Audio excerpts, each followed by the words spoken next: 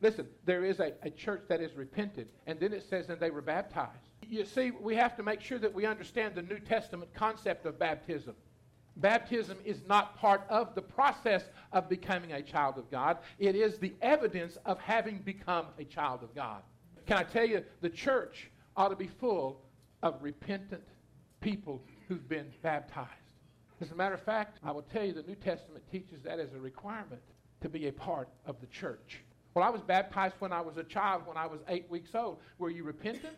You've got the cart before the horse. Baptism is a will that I choose to make public based upon my personal promise to God, not those of my parents or not those of the church. So the prerequisite was, beginning in, I think, verse 38, when he said, repent and be baptized, everyone.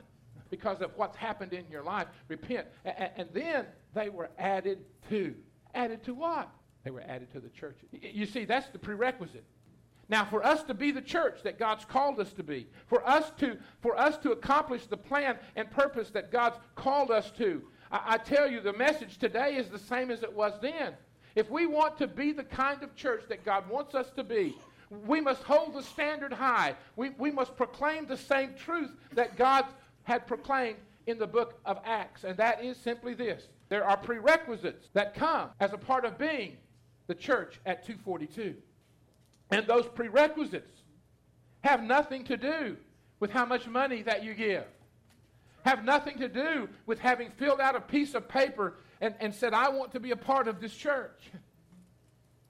It has to do with meeting the scriptural mandate that we see in place in the New Testament.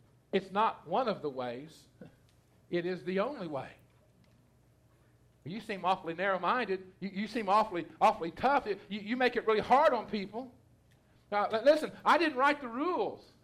This is not my deal. This is not my gig. I didn't put this together. I'm simply trying to pass on to you what I understand without any error to be what God's called us to be. Now, because here's what happens when we get to part 3 down here. We all want it. But we have to make sure that everything that has to be in place is in place so that when we get over here, the product that we're looking for comes out based upon what we put in it. And so if we want to have the church that looks like the church in Acts 2:42, to have the product that comes out of that, we have to have not only the parameters that we'll get to in a minute, but we have to have the prerequisites to be put in place.